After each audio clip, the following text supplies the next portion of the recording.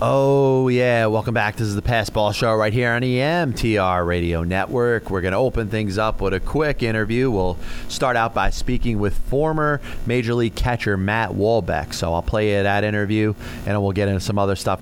So listen up. Hi, it's John Pielli, Pass Ball Show, MTR Radio Network. I'm here with former Major League catcher Matt Wahlbeck. Matt, what's going on, buddy? Hey, not much, John. Just hanging out in Northern California and getting ready for a little baseball today. Good deal, man. Now, tell us a little bit about your the baseball academy you got going on.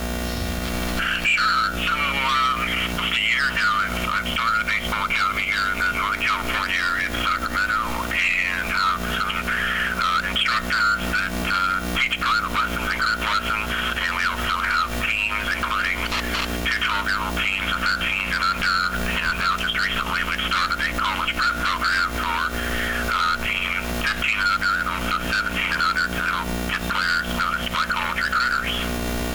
That's a good deal, man. Now what do you enjoy working with better, the younger kids or the kids that are closer to college? Really, it doesn't really make much of a difference. Certainly, if a player has passion in learning to get better at baseball, then I have a lot of energy for that. It really depends on the player, and all the age groups are really unique in their own ways. Certainly, the younger players are developing the more basic skills like throwing and hitting, whereas the older players up in the 15, 17-year-old range, generally, you teach them more how to play the game within the game, sort of mental stuff. So it's all really unique in its own age group, but a lot of fun. It really sounds like it is, man. Once again, it's John Pielli. I'm here with former Major League catcher Matt Wahlbeck. Now, going back to your time in the minors, your time throughout your career. You started out as a pretty good hitting catcher in the minors, and then you became the everyday catcher pretty much for the most part with the Twins in '94 and '95. Tell us a little bit about that and the way things were going for you at the time. Sure. So, to kind of back up a step, when I was 19 years old, I was playing for the Peoria Chiefs in the Midwest League for the Chicago Cubs organization. And I had to play at the plate with Jeff Branson, who was playing for the Cedar Rapids team, the Cincinnati Reds affiliate. And I blocked the plate improperly as he came around third. My toe was pointed towards right center, and he slid in hard, and I tore my anterior cruciate and medial collateral ligaments in my left knee. So, again, this is when I was 19, so it took a year to rehab. During the time it took me to rehab my knee, I taught myself to switch hit, so I was actually a switch hitting catcher post-knee surgery, which I felt would add value to me as a player. And then when I was 23 years old, I was in the major leagues, batting left-handed against the best pitchers in the world. So got a great opportunity, got traded to the Twins. I was a starting catcher for them, and my hitting wasn't what I was known for, but again, I'd only been hitting left-handed for a few years prior to making it to the major leagues, so my strengths definitely were defense, catching and throwing, calling the game. I caught a no-hitter my first year in the major leagues with Scott Erickson, and pretty much day-to-day for myself as a defensive catcher, not having caught more than 100 games, I think twice in my career, but ended up playing 11 seasons. Yeah, very much, and it takes me to the no-hitter. How did it feel to first of all catch a no-hitter for a guy like Scott Erickson, and number two, how did it feel as that game was going on? Did you really feel like you were really going to be a part of something special as that game was going on? Oh yeah, we were winning the game, I think, by quite a few runs, so we were able to pitch around guys, and I was basically in the seventh inning thinking, okay, we got a chance here, let's make sure that maybe every pitch can count. Certainly didn't want to go right at guys in certain situations, because you want to have a chance to go for a no-hitter, you're going to do it. Not that you don't want to sacrifice the game, certainly, but like I said, we were ahead, and it just got to the point where we were nibbling and getting some key to the sinker and slider working that day, like you wouldn't believe. I mean, just nasty bowling ball sinkers, and the sliders were hitting off the end of the bat.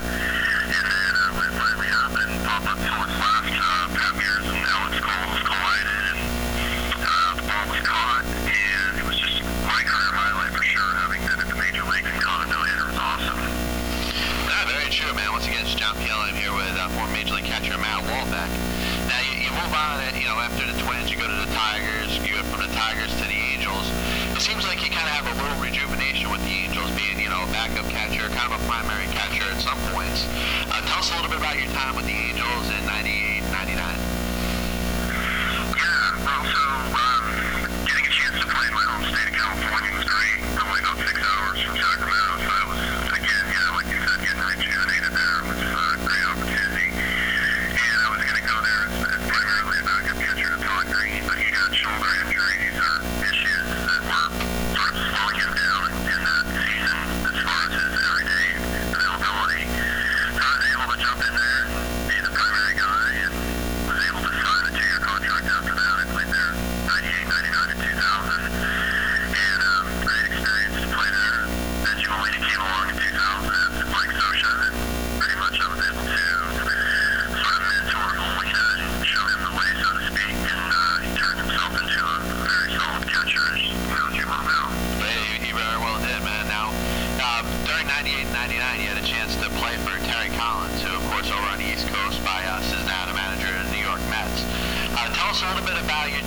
plan for him. And, unfortunately, things didn't end as well as people would have wanted to towards the end of the 1999 season.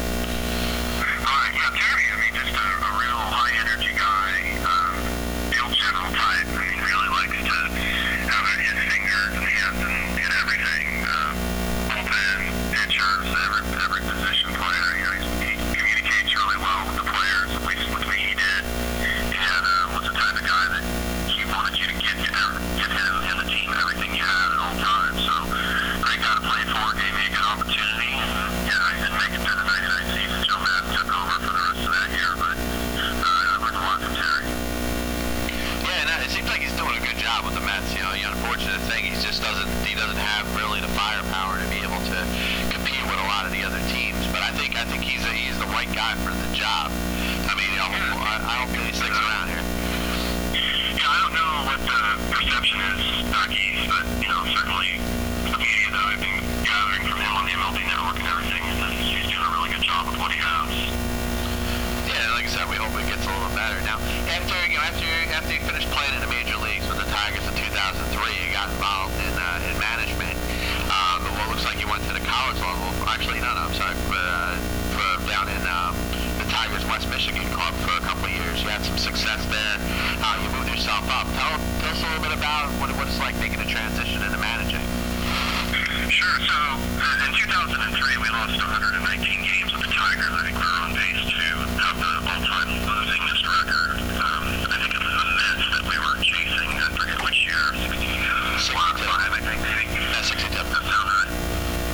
Yeah, and so Dave Dombrowski and Alan Trammell called me into the office the last day of the season there in 03 and basically said, hey, we like you as a baseball guy. We don't have a spot for you on our roster next year.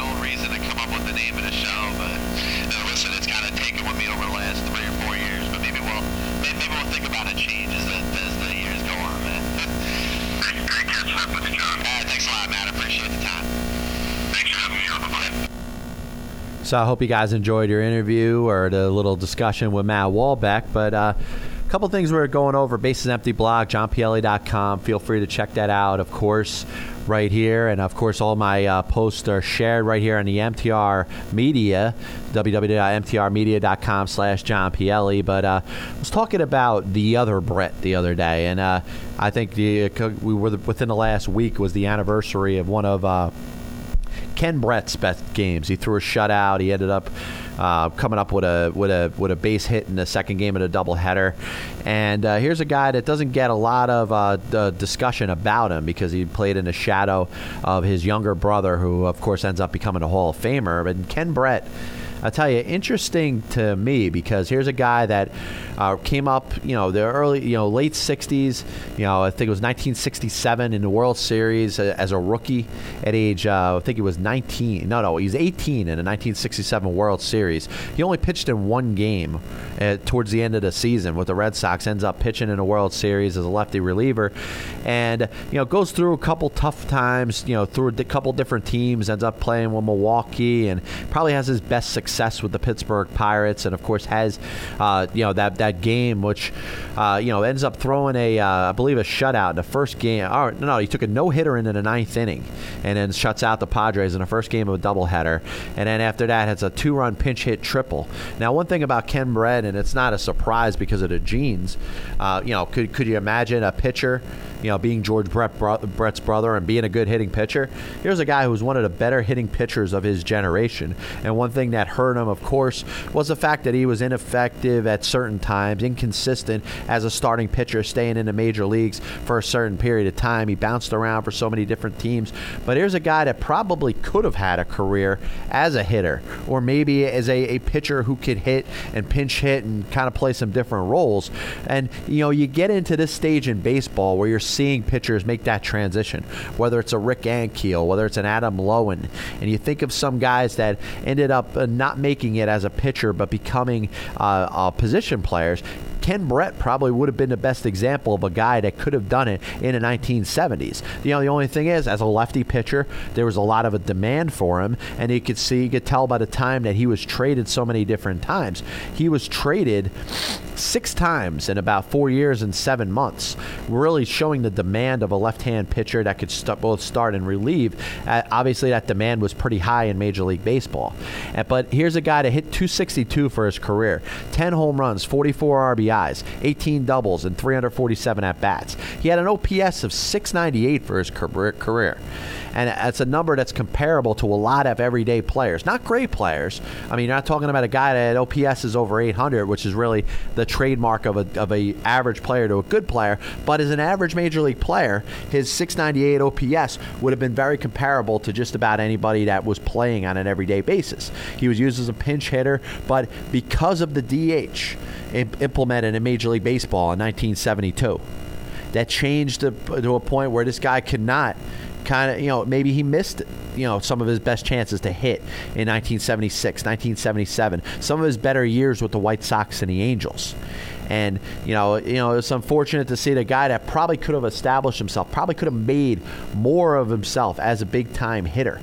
And it was unfortunate to really get to see that as far as things going on. But Ken Brett, a guy who was a very good pitcher, not maybe even a better hitter, and doesn't really get looked at too much, of course, because he played in the shadows of his brother, who he ended up becoming teammates with in 1980 and 1981 with the Kansas City Royals. But you look at some guys out there, and one guy that certainly could be sought after when it comes to the trading deadline, and that's Alfonso Soriano. And here's a guy that is not off to the greatest of starts for the Chicago Cubs, and he's a guy that does present a conundrum when it comes for teams that are looking to add that extra bat as you get towards the trading deadline. Obviously, a little whiles away. We're only entering June in a couple days, so you're looking at this in a situation where here's a guy that probably could be had for the right price.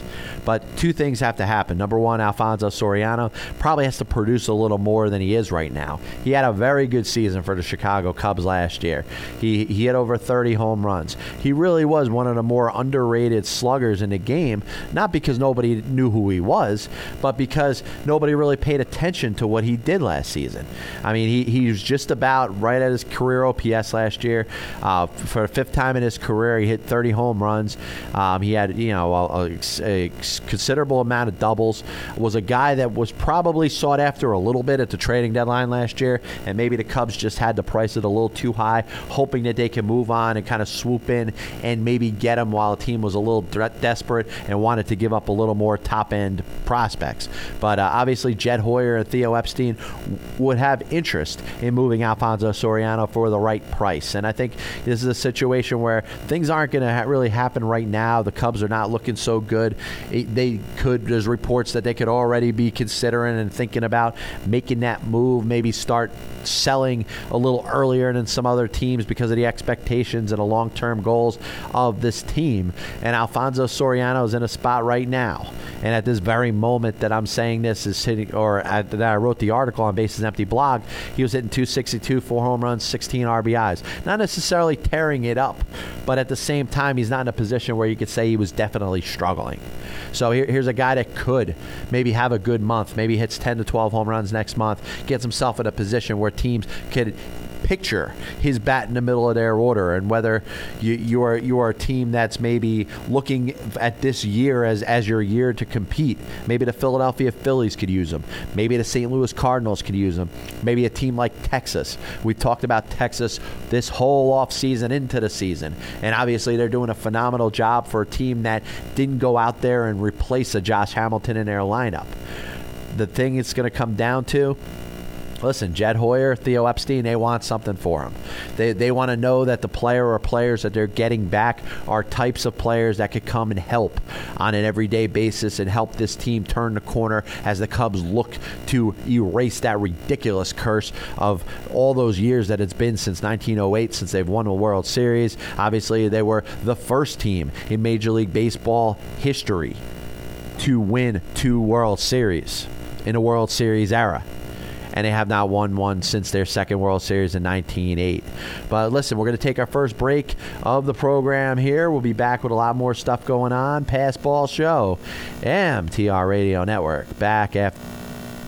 Welcome back, John Pielli, Pass Ball Show, MTR Radio Network. We're going to take you right into our next interview. I recorded this past week with former Major League pitcher Bob Friend. And Bob Friend won 197 games in his career, pitching mostly for the Pirates in the 1960s. And, of course, was one of the members, one of the very good pitchers that they had, and a staff that had Harvey Haddix and Elroy Face, and a team that won the World Series in 1960. So I'm going to play this interview with Bob Friend. Enjoy.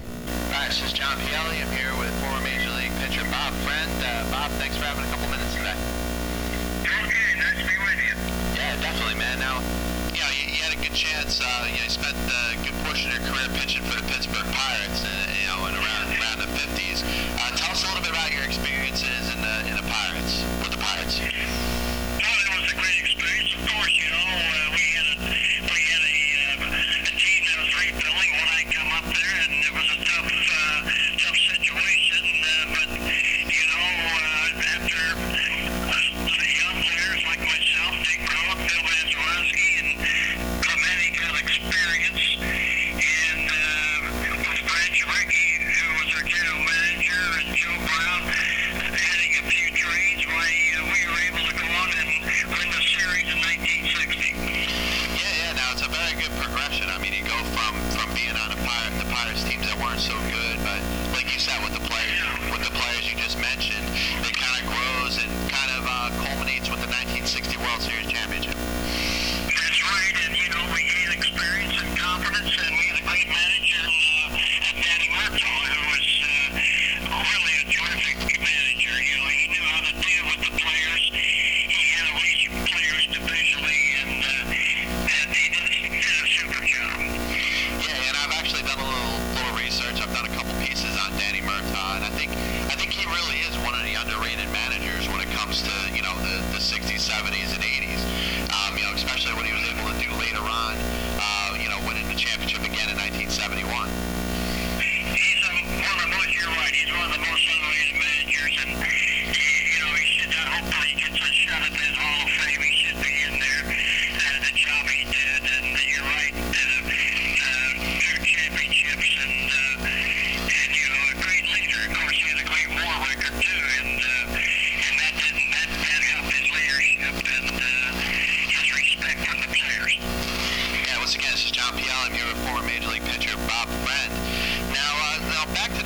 1960 season, which I always find is very interesting. Obviously, the Pirates did a great job winning the pennant in the National League that year, but the World Series was very interesting against the Yankees. The Yankees, the 3 games that they won convincingly, and the Pirates were able to win 3 close games. Was there any point in that series that you felt like you were just barely hanging in against the Yankees with the offense and their ability to score all those runs? Well, we were playing a great Yankee team. Typical Yankees, a great organization, great teams, and great players. But, we had an experienced team that really fought to win that National League pennant. We beat some good teams like the Milwaukee Braves, the Cardinals, the Dodgers, and we were in the race right up to the end. And we had a lot of confidence from the way that we won the National League pennant. We won probably 30 or 40 games coming from behind in the 7th inning on, and that gave us a lot of confidence. We knew we had an uphill battle with the Yankees, but we never gave up. Yeah, no question. And I tell you, Game 7 of the 1960 World Series was really one of the greater games that really have been played. I mean, I'm sure you could go back and find a couple games that are up there with it, but as far as around the time, it was one of the best games ever played, from the back and forth and everything, obviously culminating with the Mazeroski home run in the 9th inning. Well, it goes down as one of the great games, the 7 games of all time, with Mazeroski hitting that home run at the bottom of the 9th, and for the Yankees, came in there and tied it up. We knew we had our hands full, but I tell you what, that was a team of destiny. The Pirates got the job done, and we're very proud of that game and being on that team. Yeah, and I'll tell you, really looking back at that season, and obviously for a while, you guys had some very good pitchers with yourself, Vern Wall, Harvey Haddix. You guys really formed a pretty good core as far as starting pitchers to really go out there every day and give yourself and your team a chance to win. Well, that's true. The old time there wasn't a pitch count, but the game has changed. It's still a great game. They're bigger and stronger today, but we took a lot of pride in going 9 innings and working every 3rd and 4th day, and that's the way baseball was at that time. But in the meantime, we did have a great core of starting pitchers. You can't forget trades that Joe Brown made, getting Wilmer Mizell, who came in and contributed big time with us. And then, of course, we had the great relief pitcher, Elroy Face. And we had veterans like Glenn Levine in the bullpen and people like that. It was a mixture of veterans along with some young players that were starting to come into their own. And that's what you need for a World Series championship. We had great chemistry and we had great leadership. Yeah, you definitely did. And once again, this is John Pielli. I'm here at former Major League pitcher for the Pirates, Bob Friend. Now, later on, the Pirates, were competitive, and of course you end up going in 1966 to the Yankees and then with the Mets. Tell us a little bit about that last, let's say, year or so, 1966, where you got to pitch in New York. Well, it was a great experience in New York. I had pretty good luck in New York before I got there in 1966. I didn't pitch well with the Yankees. I had every opportunity, and I just didn't deliver. I did pitch a pretty good ball with the Mets, and it was a great experience seeing some of those young players come up. And I was in the last of my career, and I had to struggle to get people out, but I was ready to hang it up, and it was a great experience coming in there and pitching in New York. I started the first game at Shea Stadium with the Pirates when we opened up for Shea in 1964. Went 9 innings, and Mazeroski and Stargell hit home runs to beat Jack Fisher in 1964. But it was, as I said, it was a great experience. I've always enjoyed pitching in New York and facing some of those great Dodger teams and New York Giants.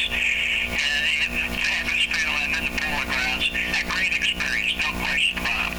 Yeah, I tell you, Bob, you had a chance to pitch in a lot of the older ballparks. Just about all of them aren't around today. What was your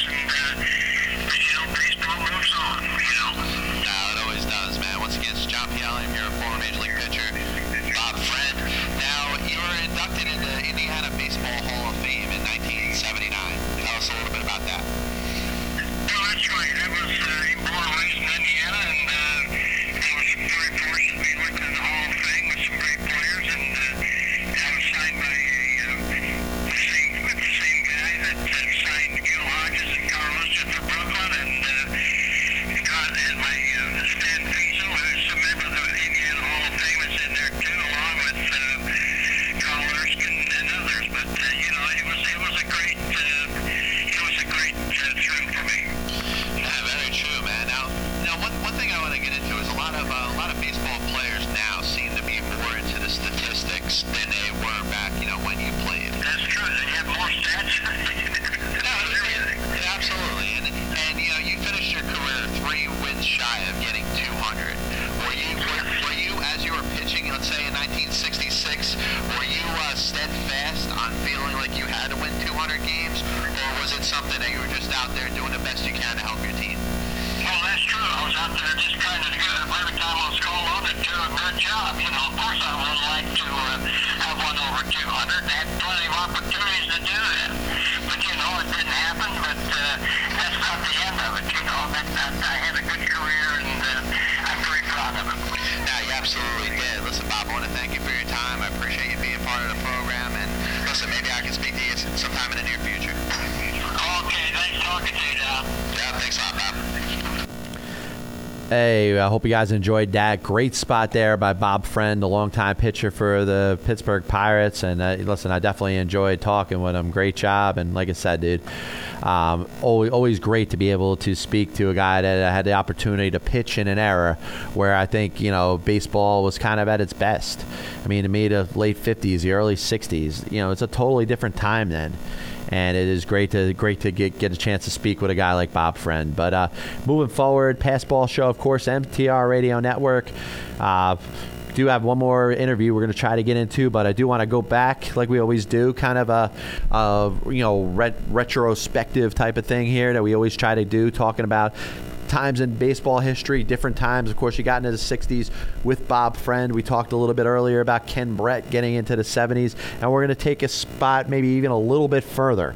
Talk about the early part of the 1900s and a pitcher by the name of Smokey Joe Wood, and kind of get a transition into something we talked about before when we talked about Ken Brett and how good of a hitter that he was, and he was stuck pitching because he was a lefty, and that was probably his best spot for him. But here's another guy that made that transformation, a transition from being a pitcher to an outfielder. And of course, we talked about Rick Ankiel, and you talked about Adam Loewen, who was in spring training with the Mets last season. But here's really the first guy to make an impact at that level, and that was Smokey Joe Wood. And if you look at Smokey Joe Wood, he came even before Babe Ruth, because the first person you think of, what great pitcher became a great position player? Of course, Babe Ruth is the answer.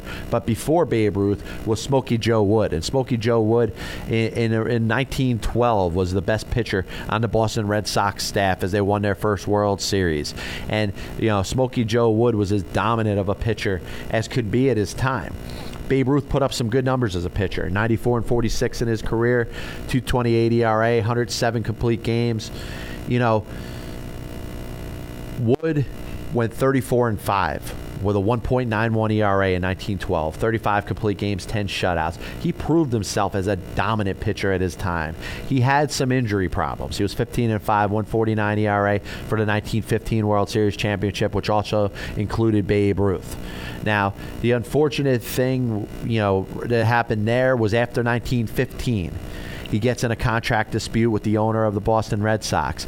Wood wants to get paid like he did when he went 34 and 5. Now he went 15 and 5, 149 and 1 in 1915, and the Red Sox felt that he couldn't perform at that elite level that he did just about 3 years before. He gets in a contract dispute. He sits out the 1916 season, and what do the Red Sox do? They win the World Series again with Babe Ruth pitching and the whole thing.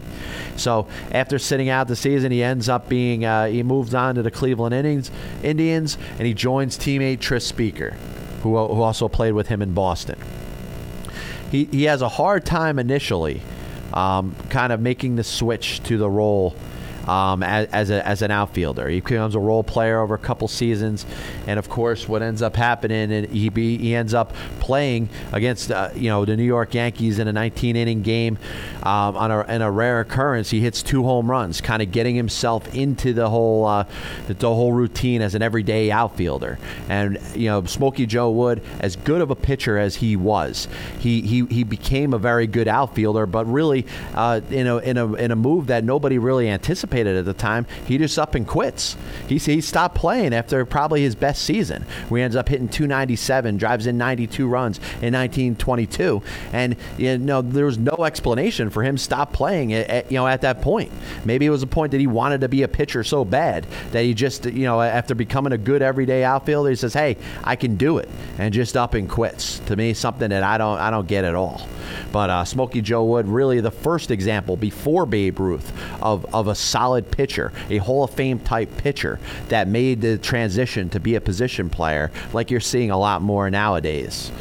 And I'm glad to have in studio with me the great Roger All, and always a pleasure to have you stop in. Yeah, we talk a lot about history. And you always heard me tell you that, you got to know the past just as well as the present. And I'm glad, that you listened to me. I mean, how many people know who the devil Smokey Joe Wood is? Yeah, I mean, exactly. Come on. I'll tell you, man, there's a lot of interesting stories, and I always get into, and shameless plug again for me, but this is my show. But JohnPielli.com, Bases Empty blog. Anybody that's listening, get into it. I mean, I basically break down something historical, usually on an every other day basis, and I kind of go back and forth between historical and conventional. I like to keep you up with what's going on now, but always like to kind of take a dive into the past, because the history of Major League Baseball is something that's just phenomenal. And for those that don't follow it on a regular basis, I think you're missing out. Oh, absolutely. And I've always, it just is fascinating for me to look back at the past as it is to, looking at the present day ball players. And, being a diehard Mets fan that I am, and that I have been over the last almost 40 years now, I always like going back. The funny thing is, today, on this date in 1977, the Mets lost both ends of a doubleheader to the Montreal Expos, and basically Joe Frazier, who was the manager of the Mets at the time, was shown the door after Game 2, and the next day Joe Torre was named Mets manager, and the Mets reeled off something like 3 or 4 in a row, and they looked like they were starting to turn the corner. Obviously, that went south fast, but you know what I'm saying. Once they traded Tom Seaver, all that came to an end. But, I like going back in the past and talking about this date in history and things of that nature. Some people think you're crazy, but you know what? You got to know your past just as well as the present. Nah, I tell you, when people tell me, they think I'm crazy, I'm like, I know I'm crazy. Well, as long as you admit it.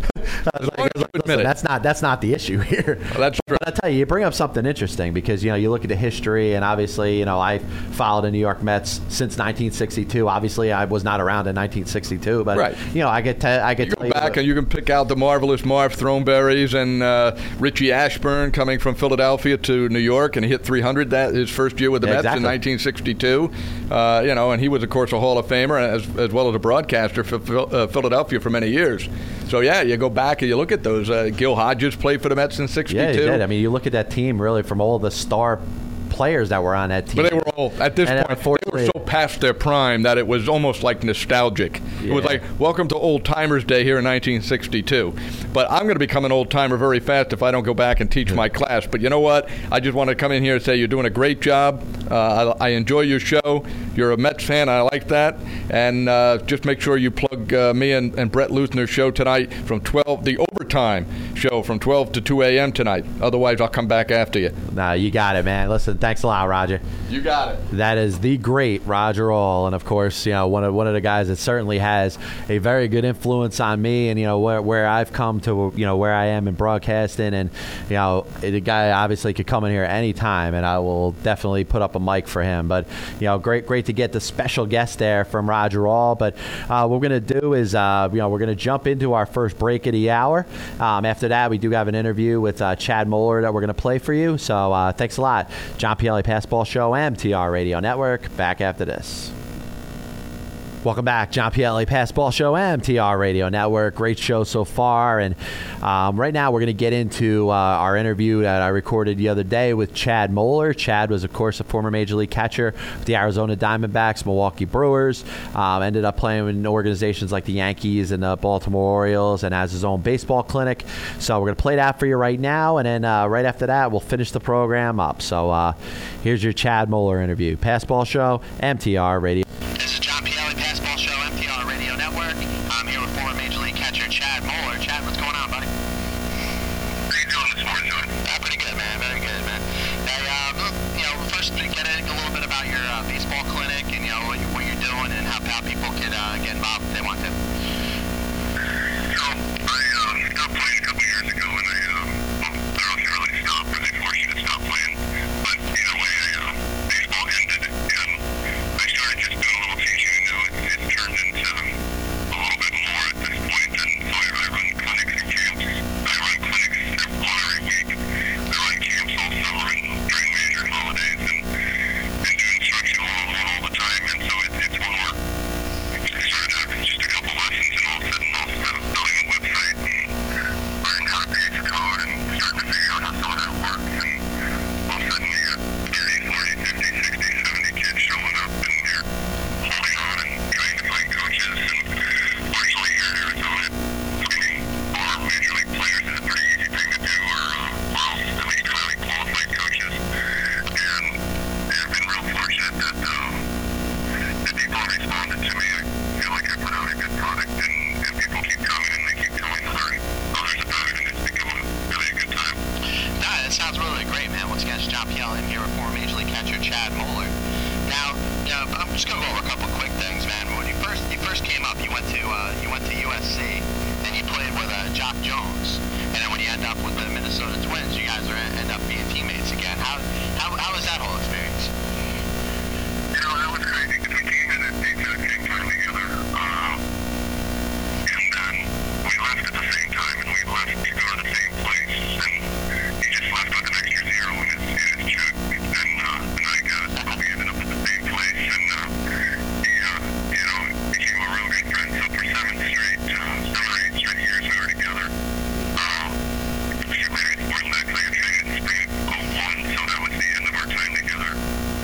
But you go through a lot of stuff in college, and when you know somebody from that point, you know somebody in the minor leagues, you can trust those guys in most cases a little bit more than you can trust people you meet through 15 minutes because you know you've been through some stuff together. And it's history that can't, that other people just don't have, and there's no way of duplicating it. And he ended up becoming a real good friend, and I ended up with a lot of guys that I played with there that ended up, being friends, and just the number of players that were coming out of that school at that time was just silly. Nah, very true, man. And USC obviously is known for producing a lot of pro athletes, a lot of baseball players, a lot of football players, of course. So you obviously had a chance to play with a lot of guys, whether it was for a year or two. I'm sure some other ones ended up making it at least through the minor league system at some point. Yeah, no, there was 9 of us that played in the big leagues from the 3 years that I was there. So it was between Aaron Boone, Jock Jones, Morgan Ensberg, Jeff Jenkins, Gabe Alvarez, Randy Flores. It was just, it kind of kept going, and then as soon as I left, I mean, they handed my scholarship right off to Eric Munson, who played in the big leagues, and he was supposed to come in with Eric Chavez, but Chavez, our decision is going straight to pro ball. I guess he was a slightly different talent than the majority of us. So they worry about bringing good players, and hopefully they turn the program back around. I went to Palm Play last week, and it wasn't very pretty. Yeah, listen, man, it's all about recruiting. They got to get the right kids in there, man. And sometimes it just don't happen right away. But Chad, as you move forward, you end up getting traded to the Diamondbacks before the 2001 season. That's the season they end up winning a World Series. Tell us a little bit about being part of that team. I know even though you weren't on a postseason roster, how did it feel to be part of that team and then be part of a winning team? That was a big change. Going from last place to first place in spring training was a huge change. One of the hardest things to do was to walk into that clubhouse the first time. And because it was all the guys, and they didn't like it when I always phrased it this way, but it was all the guys that grew up watching. Because it was kind of like, you just go down the list of the names all the way around the field between Ralph Williams, Randy Johnson,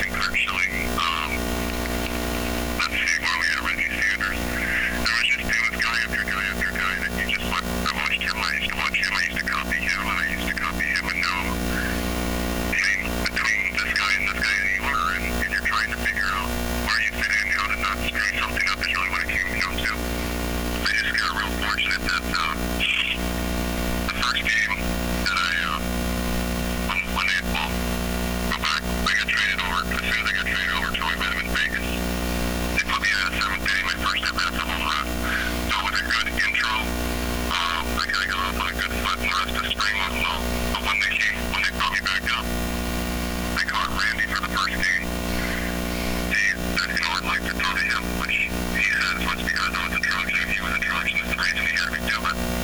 I had never told him before. He struck out 16. I hope he had a home run in the game, and you just go, well, that couldn't have gone any better. And you just hold on to the ride. You learn that this is a business, and it's a big business, and you figure out what you do well, and you try and do it as well as you can, and make sure you sell it, and you just enjoy it the best you can. But they gave me a great opportunity there. It was not always smooth, but they traded me in 04. I had a great time in Arizona. I still live here now. Yeah, and I'll tell you one thing about those Arizona teams. I know Buck Showalter gets a lot of credit for what he did, to kind of get that team back on the right foot, but he made a good point. A lot of veterans on that team, and I think a lot of people look at that Diamondbacks team, and then maybe they don't realize that a lot of players were as old as they were and experienced as they were. And if it wasn't for a lot of the experience that they had, that team may not have had as much of a chance as it did. No, it was just player after player. It was Mark Grace at first base, Jay Bell at second base, Matt Williams at third base, Steve Womack was at short, Steve Finley in center. It was just, you just went player after player after player, and it's like, it wasn't like guys you didn't know. It was, every one of them had big name recognition, and some of them had a lot of it. I used to copy, and I used to, Mike White said it, I just made him so old. I told Matt Williams, I used to copy what you do with the shoulder when I was younger, when I was in Pony, whatever it was, and there was a few marks that came out that were, I shouldn't stay on the air, but it was one where these are the guys I watched and that I wanted to be like, and all of a sudden now you're asking them for advice, and you're slapping them time as you're coming back in the dugout after a base hit or whatever it is, and it becomes kind of a surreal thing. When you're a part of that, you're able to really take part in that. Not very true, man. Once again, it's John Pielem here, former Major League catcher Chad Moeller. Now, after your time in Arizona, you're involved in a very big trade. You got a Richie Sexson trade with Chris Capuano, Craig Counsell, Lyle Overbay. There's looks like Jorge De La Rosa, Junior Spivey. A lot of players all going to Milwaukee in exchange for Sexton. Obviously, he traded didn't work out as well for the Diamondbacks. How did it feel, in your time in Milwaukee and playing with, a handful of the guys that you played with from Arizona? No, I loved my time in Milwaukee. I just wish I could have hit better. That was the only downside. I went from here where I hit pretty darn low. I went there, I couldn't find my bat. Somebody took it from me and they left it. They didn't give it back to me, so I left Milwaukee, but I absolutely loved my time in that town. My teammates I went with, it made it so comfortable. I'm still, Lyle Overbay and myself are still close. My daughter's middle name is after his wife. When he was in Arizona, our kids were playing on the same little league team. And so it was fun to be there with guys that you really liked. Junior Spivey, we had spent some time together in the minor leagues before, and it was just a really good group that was there. We just weren't all put together yet. I had probably as much fun as with anyone at Ben Sheets catching him when he was healthy and doing things that you just weren't supposed to do with a baseball when he was throwing 100 with an 85 on or a curveball going straight down, and it was just, you didn't know what could happen. It was a lot like catching Randy, but he was just, they were at different points in their career, but he's throwing, just dominating pitches. You'd watch you're part of it, and he struck out 18 in one game, and you start talking about numbers like that. It's big, and you thought there might be a no-hitter in here. We got close a couple times. Vladimir Guerrero rolled with 15 off or threw a hole against him. When he went to the Angels, it took one away. It was just, there was always a chance for something exciting to happen, and our team was not the best. Our goal the one year was to finish 500, which was our goal, but when it's been 15 years since the organization's done it, it's always did 500 against your average, but the reality is that they hadn't done it in 15 years, so it was a big thing. It's just odd to go out for a season and say we're going to aim for average. Yeah, no, true, man. And you watch as that Brewer team develops, probably a little bit after you leave, they get a little more predominant, and obviously guys like Prince Fielder and Ryan Braun have a lot to do with that. But, listen, sometimes you're at different organizations at different times of their development. I mean, you got a chance to really be with Arizona at the absolute right right time, and then you got to see what Milwaukee, kind of a team that was developing, but it really wasn't their time yet. No, that's exactly it. I mean, that was Prince and J.J. Hardy and Corey Hart. I remember Ryan coming when he was in spring training with us the 1 year. All the parts were coming. You could see it. You knew that they were talented. You knew they were going to be good. It was just, whether you were going to be there to be a part of it. And the same thing happened in Minnesota. I mean, the guy that turned out to be really good, that was our double and triple A teams. It's just, we were kids in 2000. I mean, like, we're going to give you a good effort. We're just, not there yet. But it does. It goes through these little cycles, and the teams go up, they go down, and it's fun to be a part of them on the high side. The other side is a little bit tougher, but you learn what it is you do well, and you try and bring that to a team. As time moved on, I mean, I knew why I was brought in. It was because I didn't screw too many things up. I wasn't going to wow you, but I was going to be able to teach the guys around me the parts, and I'd be able to help my pitchers hit their games, and they got value in that. And I always thought my bat was going to be big each year, but the reality is it's seldom was, but that's okay. I mean, you figure out what you do well, and you try and hide the parts you don't as best you can, and when it was all done, I was content. No, listen, it all makes a lot of sense, man. Now, as you move into, the hosting these clinics now and stuff that you do, what are the biggest attributes that you bring towards the clinic? Do you focus a lot on defense? Do you do like a lot more hitting oriented, or is it kind of the whole package? It's everything. Each week's different. 1 week I'll have a hitting clinic, and I'll have anywhere from 30 to 50 kids out there, and I keep the number of coaches to players really small, because I don't think there's a value in having more than six kids to a coach. More than that, I think it's just, they get lost. And so I'll have, there'll be different stations, and they'll have me working on the parts I want them to work on, which all I do is play drive Kevin Long from the Yankees.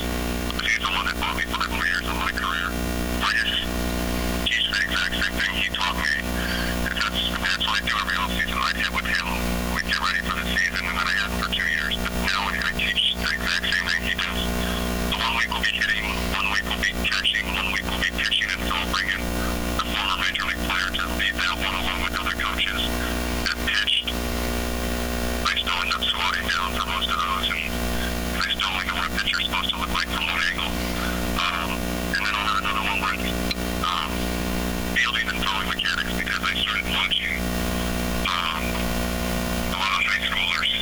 They'd come to me and they'd come out for clinics I was running for high school catchers, and they'd come out and they'd say, "Oh, I can't know what taught you how to throw a baseball." Now I played football for the last 4 years. Now I've been at this level, and now I'm at this, yeah, but I know what taught you how to throw a baseball.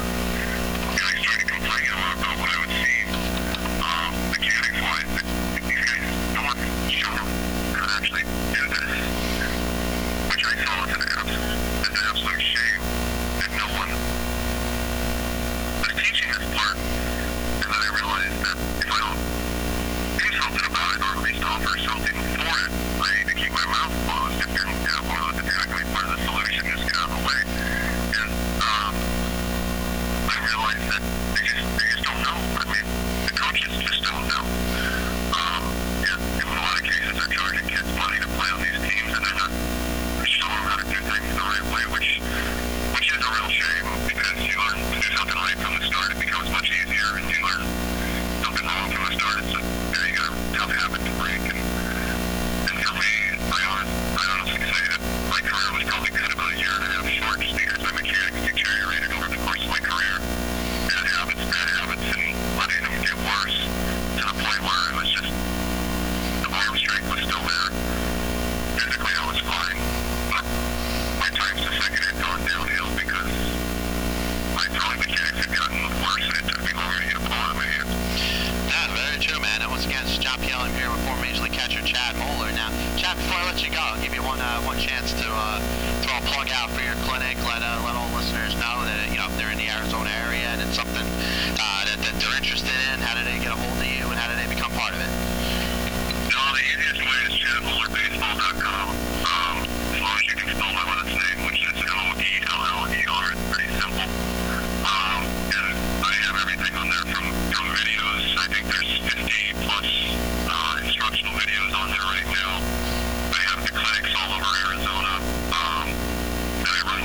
camps going on starting on Monday through the summer. And I also have people from your neck of the woods that send me video.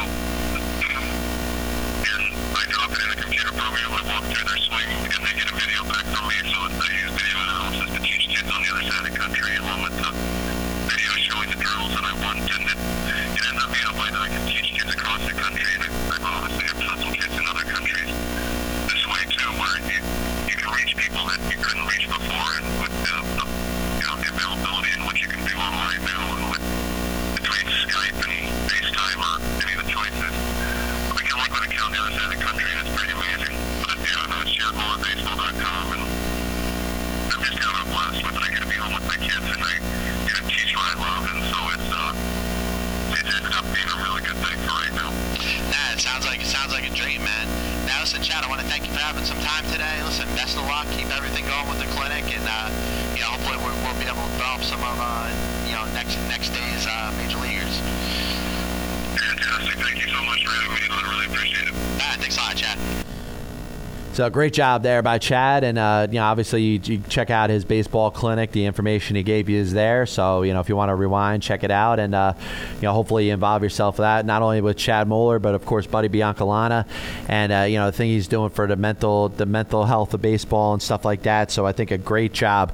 Certainly you could come out here and really get an idea of certain things that you could do to involve yourself in a game of baseball, and all these players are really out there trying to do things to change lives and help others, in situations like that. But do want to remind everybody this Thursday, the June the 6th, we'll be over at Hooters in Princeton, New Jersey, 400 Mercer Mall, MLB Draft Show live. John Pielli, myself will be there, along with a lot of other MTR radio hosts, and we're going to set up some interviews and stuff with different guys that are involved, baseball prospectus, stuff like that, get you a little more insight on the players that are drafted and everything going on with that. So hope you guys join us, if not in person at 400 Mercer Mall. You join us on MTR Radio Thursday, 5 o'clock. We'll be on probably from about 5 to about 9. I'm thinking that's probably when we'll finish the whole thing. But I said before, it's going to be a momentum type of thing. If we're kicking strong at that point, we'll go on until 10. If not, we'll cut it off at 9. But